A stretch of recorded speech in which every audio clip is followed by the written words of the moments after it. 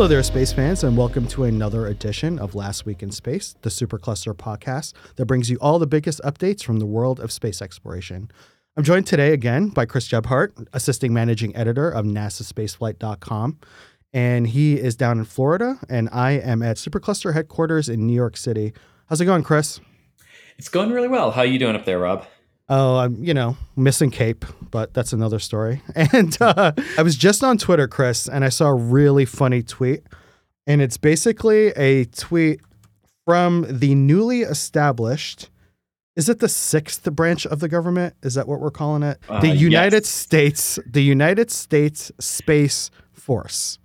Now, the tweet that I am referring to, I'm trying to pull it up. Did they delete it? Did they really delete it? No. I don't see it anymore. But anyway, there might be multiple Space Force accounts. But anyway, it was a tweet of a Time magazine article, an exclusive that they got, about two Russian satellites that are sort of chasing down an American national security satellite. Now, personally, I did not look into this issue, so I cannot speak to its validity, but it is Time magazine, and it looks like their source is a Pentagon official.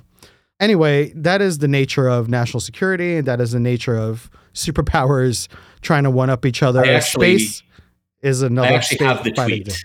Okay, go ahead and read that tweet for us. Yeah, so it was from U.S. Space Command, not U.S. Space Force. That's where we mixed it up. Okay, same thing. Yes, and the tweet says the U.S. prefers that space remain free of conflict. Mm-hmm. Potential adversaries have turned space into a warfighting domain. These recent activities are concerning and do not reflect the behavior of a responsible spacefaring nation. So what they are referring to is the fact that two Russian satellites are currently trailing a multi-billion-dollar U.S. spy satellite. They have been doing this for several weeks now. They've made a couple of close approaches, and now they're basically flying in formation with it. So basically, two Russian satellites are spying on a U.S. spy satellite. But it's kind of important to note that our spy satellites from the National Reconnaissance Office, from the military, from the DoD, are in part for warfighting on the ground. And the U.S. armed conflicts around the globe. So it's kind of interesting that the Space Command would say that they want space to remain free of conflict, and that without naming Russia directly, they're saying that Russia has turned space into a warfighting domain when they're trailing a spy satellite. Right. Yeah. You know what the best way to explain this, Chris, is that meme with the two Spider-Mans pointing at each other. That's the one I'm going to use for this one. That's how I'm going to encapsulate this little drama on Twitter. But you know what? The point of this is space is already a war-fighting domain. We use satellites to, run reconnaissance during the Syrian civil war. We use satellites to coordinate strikes in Afghanistan. Like, that is the big elephant in the room in the space industry, is that it is a defense industry. The big contractors, Boeing, Lockheed, SpaceX, everyone else basically has some kind of Air Force or DoD or NRO or DARPA contract. And the end game of those contracts is to provide either defensive weapons or offensive weapons or launch delivery systems that carry those weapons to space. And when I say weapon, I also encapsulate defensive and offensive hacking satellites, which the Russians also have, apparently. So the reason we bring this up was for this one point. Cape Canaveral Air Force Station is going to be called Cape Canaveral Space Force Station soon. That's why that tweet reminded me of Space Force. And Chris, correct me if I'm wrong, but Patrick Air Force Base will now be called Patrick Space Force Base. Is that correct? Yes. That is pretty cool. Yes, and then the corresponding Cape Canaveral Space Force Station as well. Right. That's pretty cool. And we're not entirely sure when they're going to change their name. There was a little bit of a gaffe during one of the Solar Orbiter pre-launch conferences where NASA accidentally said that they had already changed names. Right. And that was incorrect. That led to a correction from the 45th Space Wing that they haven't changed names yet, but that sometime in the month of February, we will find out when that name change will take place. And let me go ahead and read a statement here from Jim Williams, who runs all communications for the 45th and media liaison. Agreed. He said on Twitter on February 8th, this is after that little hiccup that Chris just mentioned from NASA, to clear things up, Cape Canaveral and Patrick have not changed their names. There was confusion after the 45th announcement, and NASA mistakenly called it Cape Canaveral Space Force Station publicly. The 45th will announce within the next 30 days when the names will change. And this is a significant thing. You're changing the name of one of the most historic sites in the world and in the United States. So it will be a big thing. And it'll be a change for us journalists, too. Chris and I have been working down there for many years. So we're going to have to change the name of the place that we're reporting from most of the time. We will, but it's notable, too, that this is not the first time that the Cape Canaveral Air Force Station has undergone a name change. It was originally the Cape Canaveral Air Force Station. Mm-hmm. And then after President Kennedy's assassination, the name was very controversially changed to Cape Kennedy. Cape Kennedy, right. And there was a lot of people upset with that because of the cultural significance of the name Canaveral to the Florida area. So it was changed back to the Cape Canaveral Air Force Station. And now it'll be the Cape Canaveral Space Force Station and everything as well. So not the first time we've had a name change, but it kind of sounds like this one's going to stick. Right. So, speaking of the Space Coast, Chris and I kind of wanted to give our listeners an update on the Commercial Crew program. I know a lot of you are on Twitter and on social media. You've seen some of the drama, some of the updates over the last couple of weeks. Chris and I are going to dive into them. I think we'll start with one news bit that we saw today, a beautiful photo coming from SpaceX social media. It was a photo of the Dragon that is now heading to Cape Canaveral for the first human Commercial Crew launch, which is looking like it's going to be SpaceX only because of all the updates we're about to tell you about. And the photo was with many, I would say most of SpaceX's employees standing in front of the Dragon. They all look super excited. The company's feeling very hopeful right now that they're just a few months away from that first launch. And Chris, we do have somewhat of a date on that first Crew Dragon launch. We do. A reporter kind of made it public this week that the absolutely no earlier than target date is May 7th. It's exciting to have a date. Now, I need to stress, just as every single SpaceX or otherwise kind of mission, that this is a general planning date. Yes. Do not expect that to no, stick. Do not. Yeah. Not at all. And I know how hard it is to plan around this, so does Chris. When will we know the real date? My personal opinion, a couple weeks before. We have a static fire. We'll know, I think, a couple of weeks before when the actual date is. Yeah. So here's how it happens, right? Is the first thing that occurs, right, is that NASA, and in this case, SpaceX, they get together, they look at the technical readiness of the vehicle, which includes the Falcon 9 rocket itself, the Dragon trunk, and the Crew Dragon.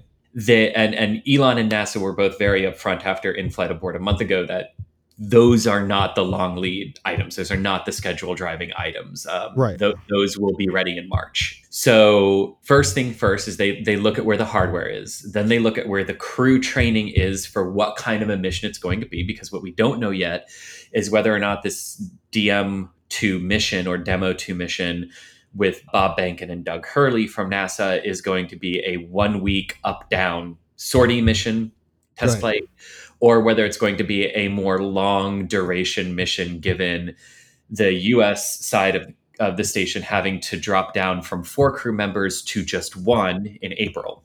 And obviously the mission profile, whether it's going to be short or long, is going to have a big impact on the actual launch date. Right, because that will determine how much additional training beyond what the crew has already trained for that 1 week mission as planned. If there's an extension to that mission, they have to undergo some different kinds of training for ISS robotics operations and station spacewalk operations, because one of them would be a robotics officer and one of them would be a spacewalking officer, should that be needed. That seems like a lot of extra stuff there, Chris. It does, but more so than that, that's not the last thing they do, right? So those are the first things they look at, and then that kind of gives them a general, okay, The vehicle and the crew will be ready from a technical readiness standpoint and a training standpoint by this date.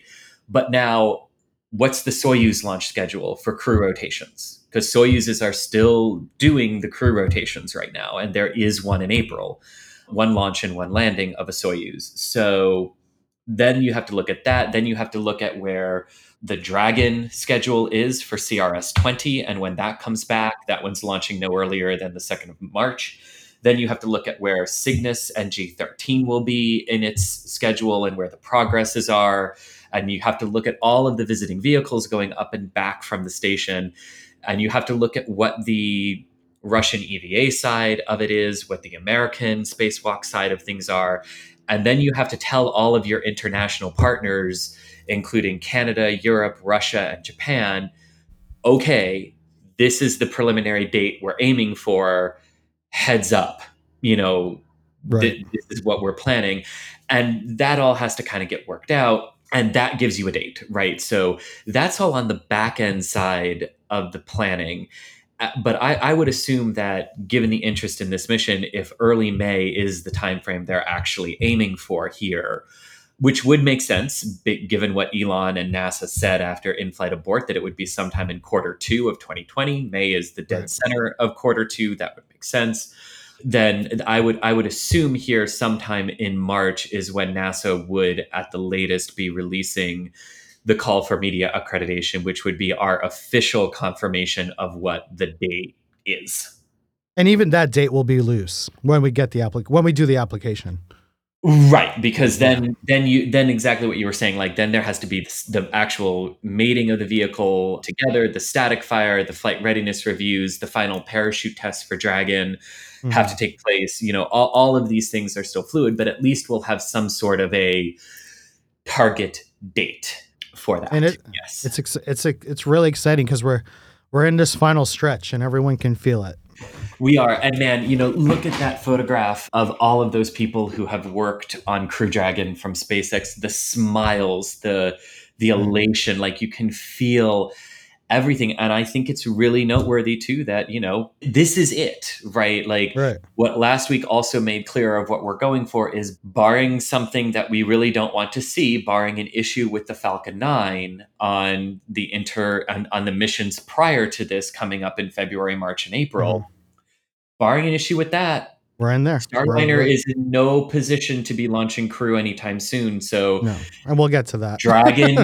Dragon's up, SpaceX is up, and they stand a very good chance of being the one to fulfill the capture the flag moment, and that refers to on the final shuttle flight STS-135 of Atlantis back in July of 2011. Chris Ferguson and Doug Hurley, the commander and the pilot of that mission, left behind a small American flag on the International Space Station with the understanding that the first commercial company to launch a crew will capture it and bring it back home. And of course, Doug Hurley will be on the SpaceX mission and Chris Ferguson will be on the Starliner mission. So it's personal to both of them. But, this was a fun part of the competition, right? That kind of started when Atlantis retired the shuttle program. Gosh, 9 years ago now. And here we are. It's been a long time. We've been waiting patiently for years. And we have. And, this is what it looks like, barring something unforeseen. It looks like SpaceX will be first. Yep. And something big happened this week. Well, it didn't happen this week. A few of us actually knew of this story for about a month now. But Michael Sheets from CNBC broke the story officially yesterday. Bill Gerstenmaier, who was famously pushed out of NASA not too long ago, the former director of spaceflight at HQ at NASA, is now going to be a consultant for rocket reliability, which is basically also encapsulates human spaceflight since humans are flying on the Falcon 9, and will be working under Hans Konisman, Vice President of Reliability at SpaceX. And this move is astronomical for SpaceX. It adds so much credibility to their human spaceflight program and brings a name that has a legacy, a very strong, long legacy at NASA over to SpaceX. Chris, what's your take on this? This was one of the most brilliant moves SpaceX has ever done. Agreed with you 100%. There is no bigger name in human spaceflight than Bill Gerstenmaier. He was, in many ways, in the last few years, the voice of reason within NASA. Absolutely. For Orion, and for commercial crew. He was the person saying, it doesn't matter how much money you throw at the problem, right? After years of underfunding for both Orion and SLS and Artemis and the commercial crew program, you cannot simply throw more money at it to accelerate him in these late stage games, that you cannot sacrifice safety because you want to launch by a certain date. He was very adamant about that in speaking truth to a political will. And he was effectively fired. And we say effectively because as a government employee, it's incredibly hard to be fired. Very hard to be fired from NASA too. Right. So he wasn't technically fired. He was removed from his position. He was demoted. He was publicly, in many ways, humiliated by that. Yes, agreed. We did an episode about it. Yeah. And he retired from NASA. I mean, it is a huge self-inflicted loss on NASA, especially since the person who replaced him, we're going to get to him in the next segment, because he said something shocking on last Friday, really? Okay. At the Starliner event. But oh god, but there is no bigger name and more respected name in human spaceflight than Bill Gerstenmaier. And I'm not just saying that as someone who's involved with this. Here's how respected he is. When it broke yesterday that he had been hired by SpaceX, the head of Roscosmos, Dmitry Roskoznin, tweeted his immense congratulations, called Gerstenmaier his friend. Let me, Chris, let me read Rogozin's comment. I have it up here because it was startling.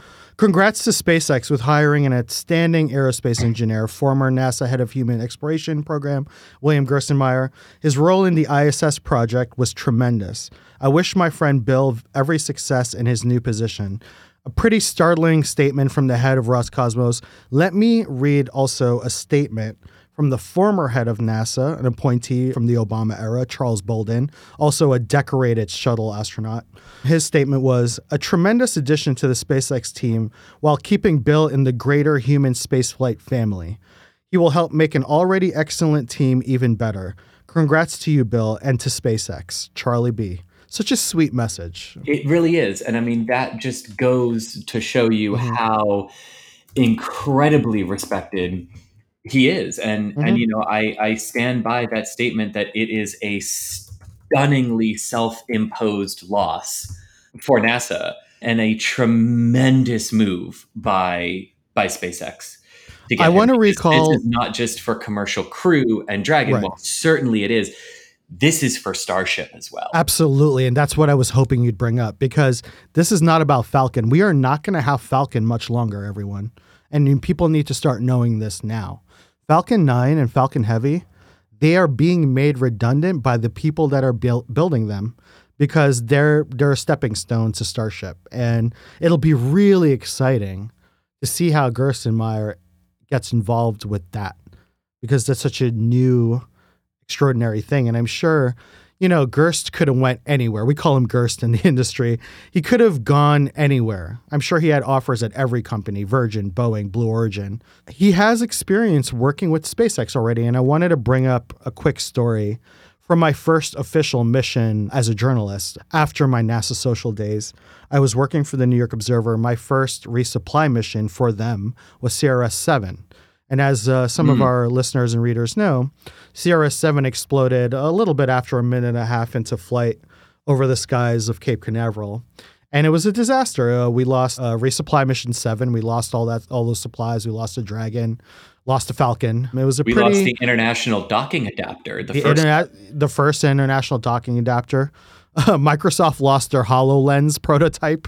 There's a lot of things that were lost on that mission. Right after, there was some chaos. It was an anomaly. We all got back to the press site. We're all looking for answers. The first person that comes out is Gwen Shotwell. She doesn't come out physically. She's in Hawthorne. She calls in and she's on the screen. trying to calm the anxieties, and that's what she has to do as a leader of SpaceX. Now, the second person to come out following her via satellite from HQ in Washington, D.C. was Gerstenmaier. And he was the utmost professional. He calmed the public. He said, hey, this is space exploration, and we're working the problem. We're figuring out what went wrong, and we're going to get back to it when we get back to it.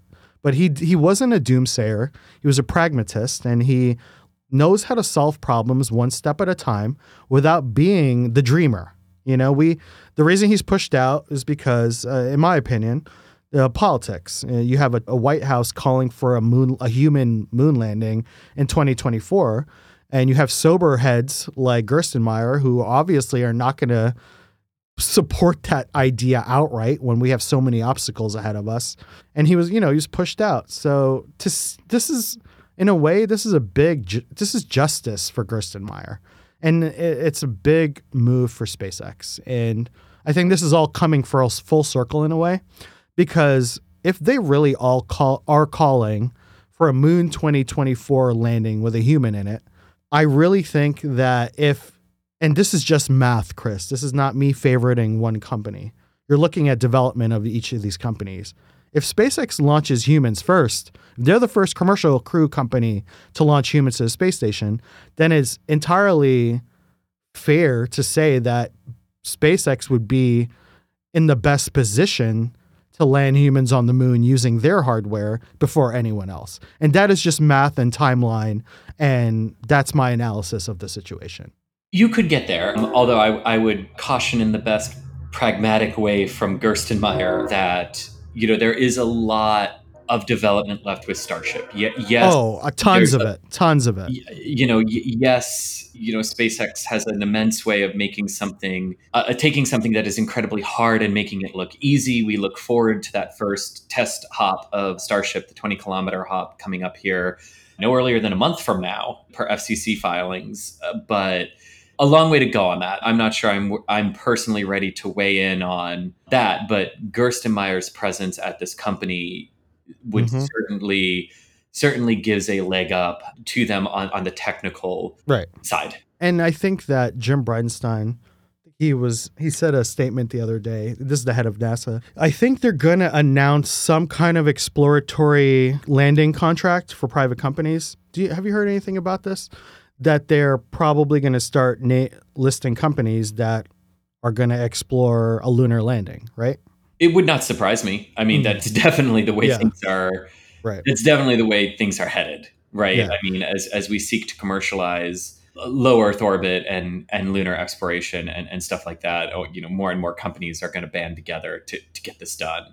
Right. And I think there's going to be a lot more collaboration than people think, because right now at this time, we look at Boeing, Lockheed, SpaceX, they're all separate entities in a way. But going into the future, looking at 5-10 years from now when Starship is flying and SLS is flying, and where, that hardware becomes proven, and we're past that phase of hardware competition and who gets from A to B fastest, you're going to see a lot more collaborative missions administered by NASA, and you look at the commercial crew program, you have Boeing and SpaceX. They're the two providers.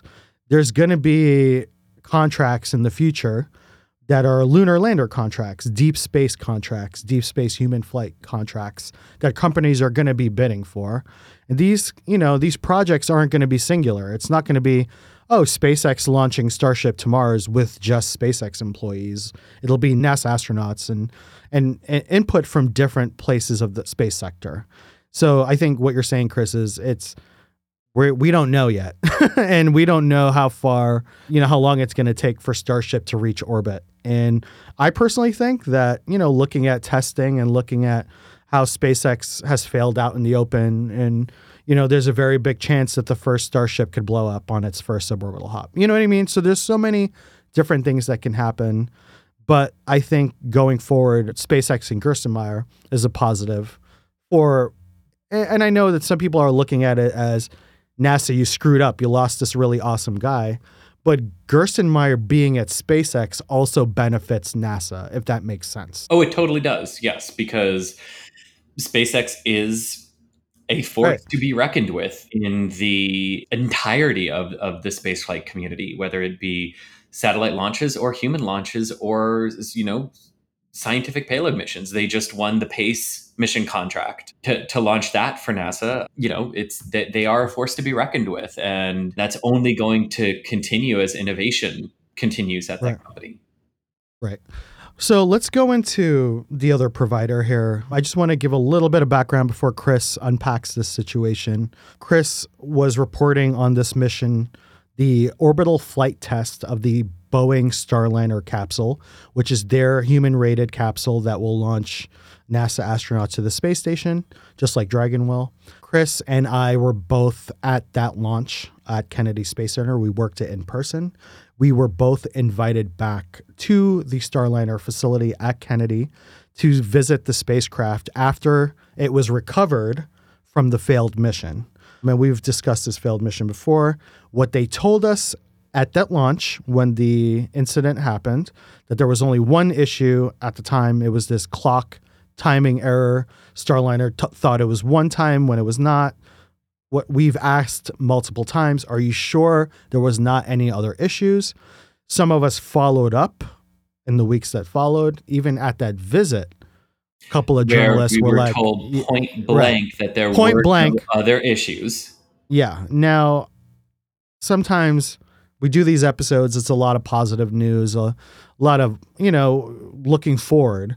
But we have to take a pause for a minute here. And I want to say that I'm a little disappointed that we were lied to. And I have to be blunt. And Chris, if you can explain what we learned following that week and following the incident, what did we learn also happened?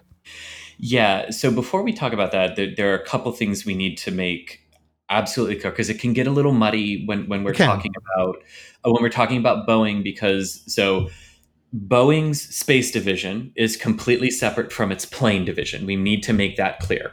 Absolutely clear. Inside of Boeing's space division, Starliner is completely separate from SLS and the core stage that Boeing is building. So everything we are about to talk about is in no way a reflection of SLS or the Artemis program that Boeing is involved in. And nothing to do with ULA either. Exactly. Nothing to do with ULA, because that Atlas V worked perfectly, and ULA has a lot to be proud of with that. They do. Right. So basically, what we learned is that after about 7 weeks of publicly being told that there were no other anomalies, there were no other major issues, and I agree with your assessment that, to be blunt, that was a lie. And it was. And we were there when we asked those questions. Right. Because the two other anomalies to make the three that NASA has talked about, although Jim Bridenstine said there were many would, to me, indicate more than three. So it'll be interesting to see what the final report of the independent review team has to say about how many issues and anomalies there actually were with Starliner. We know of three right now. And all three of them popped up during the mission, became known to everyone within Boeing Space and NASA during the mission. And there were two critical software failures that, if the ground had not been able to intervene when they did, and NASA was very blunt about this, would have led to the loss of vehicle of Starliner. So in spaceflight, we have two ways of talking about mission failures when they're catastrophic. We have what's known as LOV, which is loss of vehicle. And that refers to a vehicle that does not have a crew on board. And then we have what's known as LOVC, loss of vehicle and crew. Right. NASA has had two loss of vehicle and crew incidents. Russia has also had two, Challenger Columbia and Soyuz 1 and Soyuz 11. These two software issues were loss of vehicle anomalies, and NASA also blatantly calls them anomalies in their very important distinction.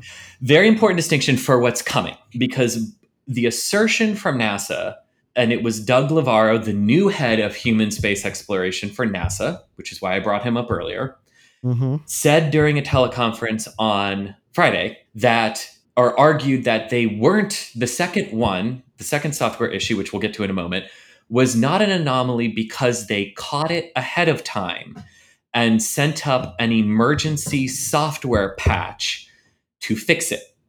Now, I don't know about you, but to me, an anomaly doesn't have to take place for it to be an anomaly. There was a software anomaly Right. they happened to catch beforehand, and Boeing was upfront and honest about saying they would not have caught the second anomaly, which would have destroyed Starliner, according to NASA's text release during reentry, had the first issue 31 minutes after liftoff not occurred. So if the first failure didn't happen, the second failure would have destroyed the spacecraft. Correct, because they said, open and honestly, Boeing said that they did not go look for additional software anomalies until the first one occurred. And then they went looking for them, and they found this one. And what this was is it was so both of these were coding errors that NASA was very blatant should have been caught by Boeing and also should have been caught by NASA in their review of Boeing's software. And I find it interesting, too, that the external company that NASA and Boeing contracted with to do a third independent verification and review of Starliner's software didn't catch it either.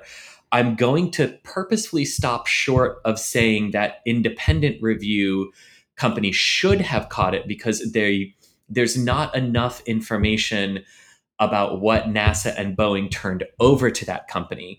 Basically, if NASA and Boeing turned over, here's what the software should look like, the software with the errors in it, how would that company that did the independent verification have known it was an error, right? We don't know that, so I'm going to stop short of saying they should have caught it as well.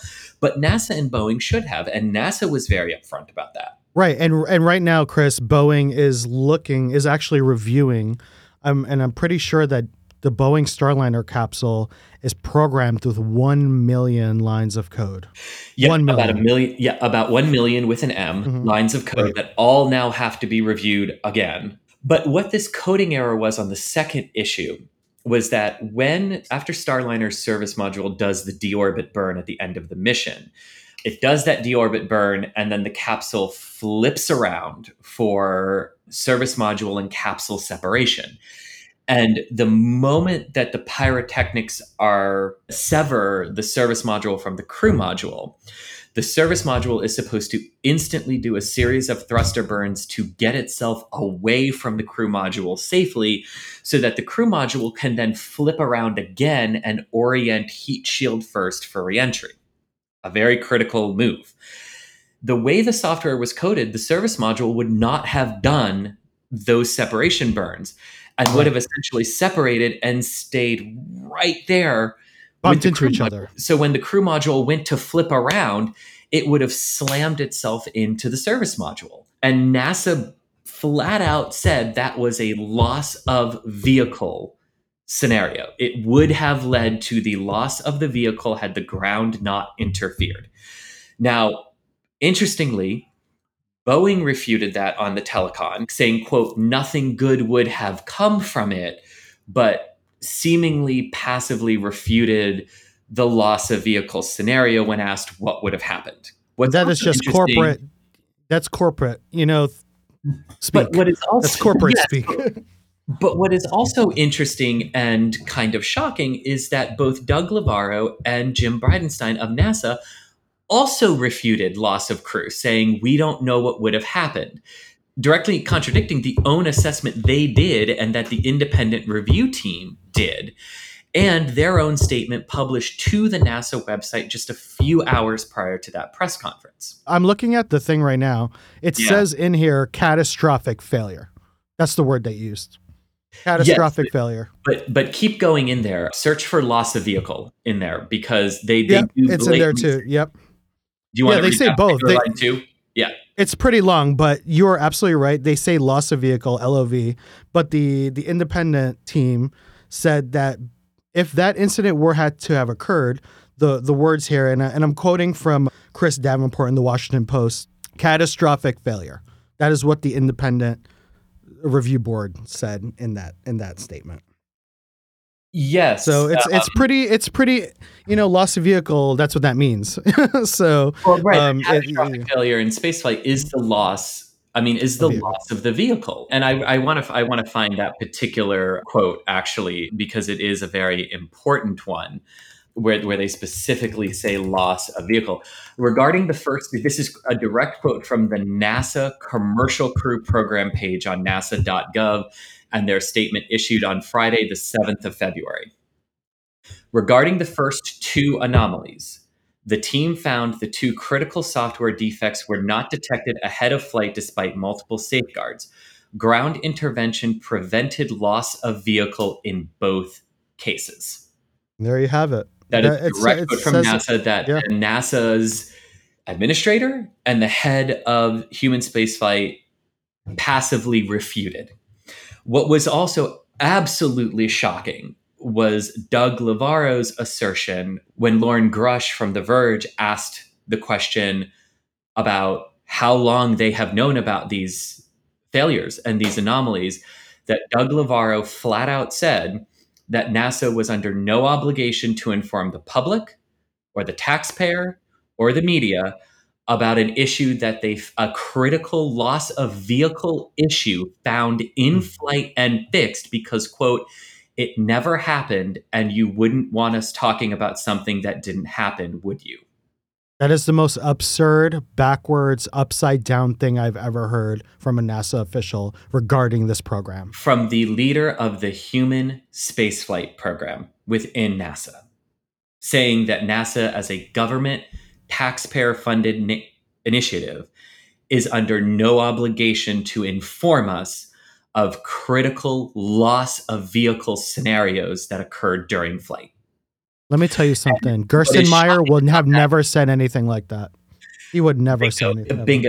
And what is even more shocking about that statement is that it follows the post-launch news conference where Jim Bridenstine asserted that the first software issue would not have been as big of an issue as it was had a crew been on board, because the crew would have been safe and the crew would have been able to take manual control of Starliner. He says that. Then we find out there was another critical loss of vehicle software error. And then Doug Lavaro flat out says that they're under no obligation to tell us anything.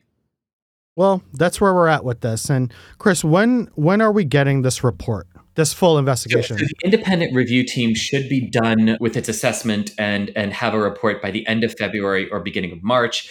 There's a third anomaly with an antenna, a communications antenna on Starliner that they didn't really go into a lot of detail with because the independent review team is not done really digging down into that. They were really done in large part with the two software anomalies that occurred, which is why we got so much more information on them on Friday. But there is one more that they're looking into in terms of the major anomalies that we know of. So we should get that by the end of February or beginning of March. But the big thing here are that there appear to be too many escape processes, meaning too many single point failures of software, which is a little surprising considering the previous human spacecraft for the United States, the space shuttle, had 5 redundant computers where if one string went down, the others just took over. So, and Starliner seemed to have multiple points of single point failure of very critical systems.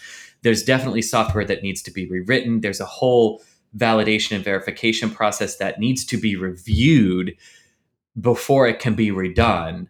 Starliner does not appear to be going anywhere. It doesn't appear to be going anywhere anytime soon.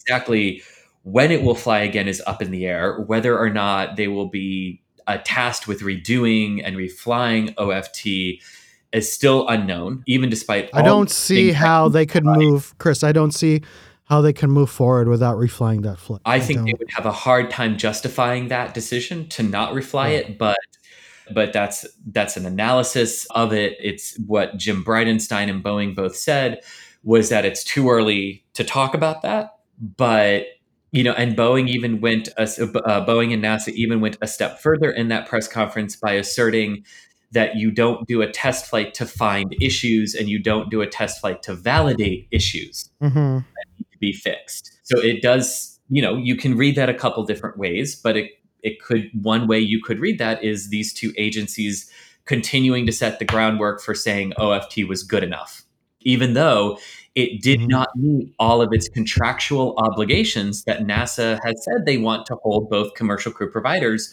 to the contracts that they bring forth. Because what's important here is that the uncrewed flight of Demo 1 of Dragon and the orbital flight test of Starliner were not commercial crew NASA imposed tests. Those were both things that the providers themselves, SpaceX and Boeing, came to NASA and drew up a contract saying this is what the uncrewed test flights will do for each of these particular missions. And Boeing's contract flat out states that it will demonstrate rendezvous, proximity operations, docking and undocking with the International Space Station, something it did not do. And NASA seems to be setting the groundwork by saying it's too early to talk about this, of maybe we're going to let the contract be unfulfilled and say good enough and try to fix the software issues and then validate that those software issues are fixed by putting crew on board. Yeah, well, we'll see. I don't think we'll come to that because that would be a shocking turn of events in my opinion. But we'll leave it there, Chris, because we obviously are waiting for information, waiting for this report to come out. And we'll update our listeners on this situation in a few weeks when we have more. But Chris, we should end this episode on a positive note. We are going to have a Valentine's Day launch. I know we were speaking about docking and undocking to the space station. Yes. Northrop Grumman, the launch got scrubbed last week, or Sunday, I should say. And now we have a Valentine's Day new net, and Northrop is trying to get its Cygnus with supplies to the International Space Station. Chris, we have like a minute. Can you give us the roundabout for this mission in a minute? Yeah, so the Cygnus spacecraft on the 13th resupply mission from Northrop Grumman is set to launch on Valentine's Day at 4:43 p.m. Eastern Time here in the United States, right. 9:43 p.m. UTC. It will bring about 7,300 pounds of cargo and supplies up to the International Space Station, including numerous science experiments. It will be the second time that two Cygnus spacecraft are in orbit at the same time. The NG-12 vehicle was unberthed from the station on the 31st of January and is still flying up there. But it should be a pretty cool Valentine's Day launch for Cygnus from the Mid-Atlantic Regional Spaceport on Wallops Island in Virginia. And we wish best of luck to Northrop Grumman and the teams for that. The thing that got them on Sunday, which would have been a really cool doubleheader of rocket launches off the East Coast, but there was a sensor on the ground support equipment for some of the fueling systems that are used. So not a problem with the rocket, but a suspect sensor that they just couldn't get comfortable with what that sensor was doing to be comfortable with launching. So they erred on the side of caution and stood down. And, as one of my colleagues, Das, said, you would much rather be on the ground wishing you were flying than be in the air flying and wishing you were on the ground. I love that quote. And shout out to Das, because I love that guy. What time is the launch on Valentine's Day, Chris? 4:43 p.m. Eastern Time. Oh, see, now that is a date time. You and your significant other should watch a rocket launch on Valentine's Day on the live webcast on nasa.gov. You're welcome, NASA. Chris, thank you so much for being on this episode. And for our listeners, thank you for tuning in again. And we will have updates for you next week. Thank you, Chris. Thanks, Rob. Always a pleasure.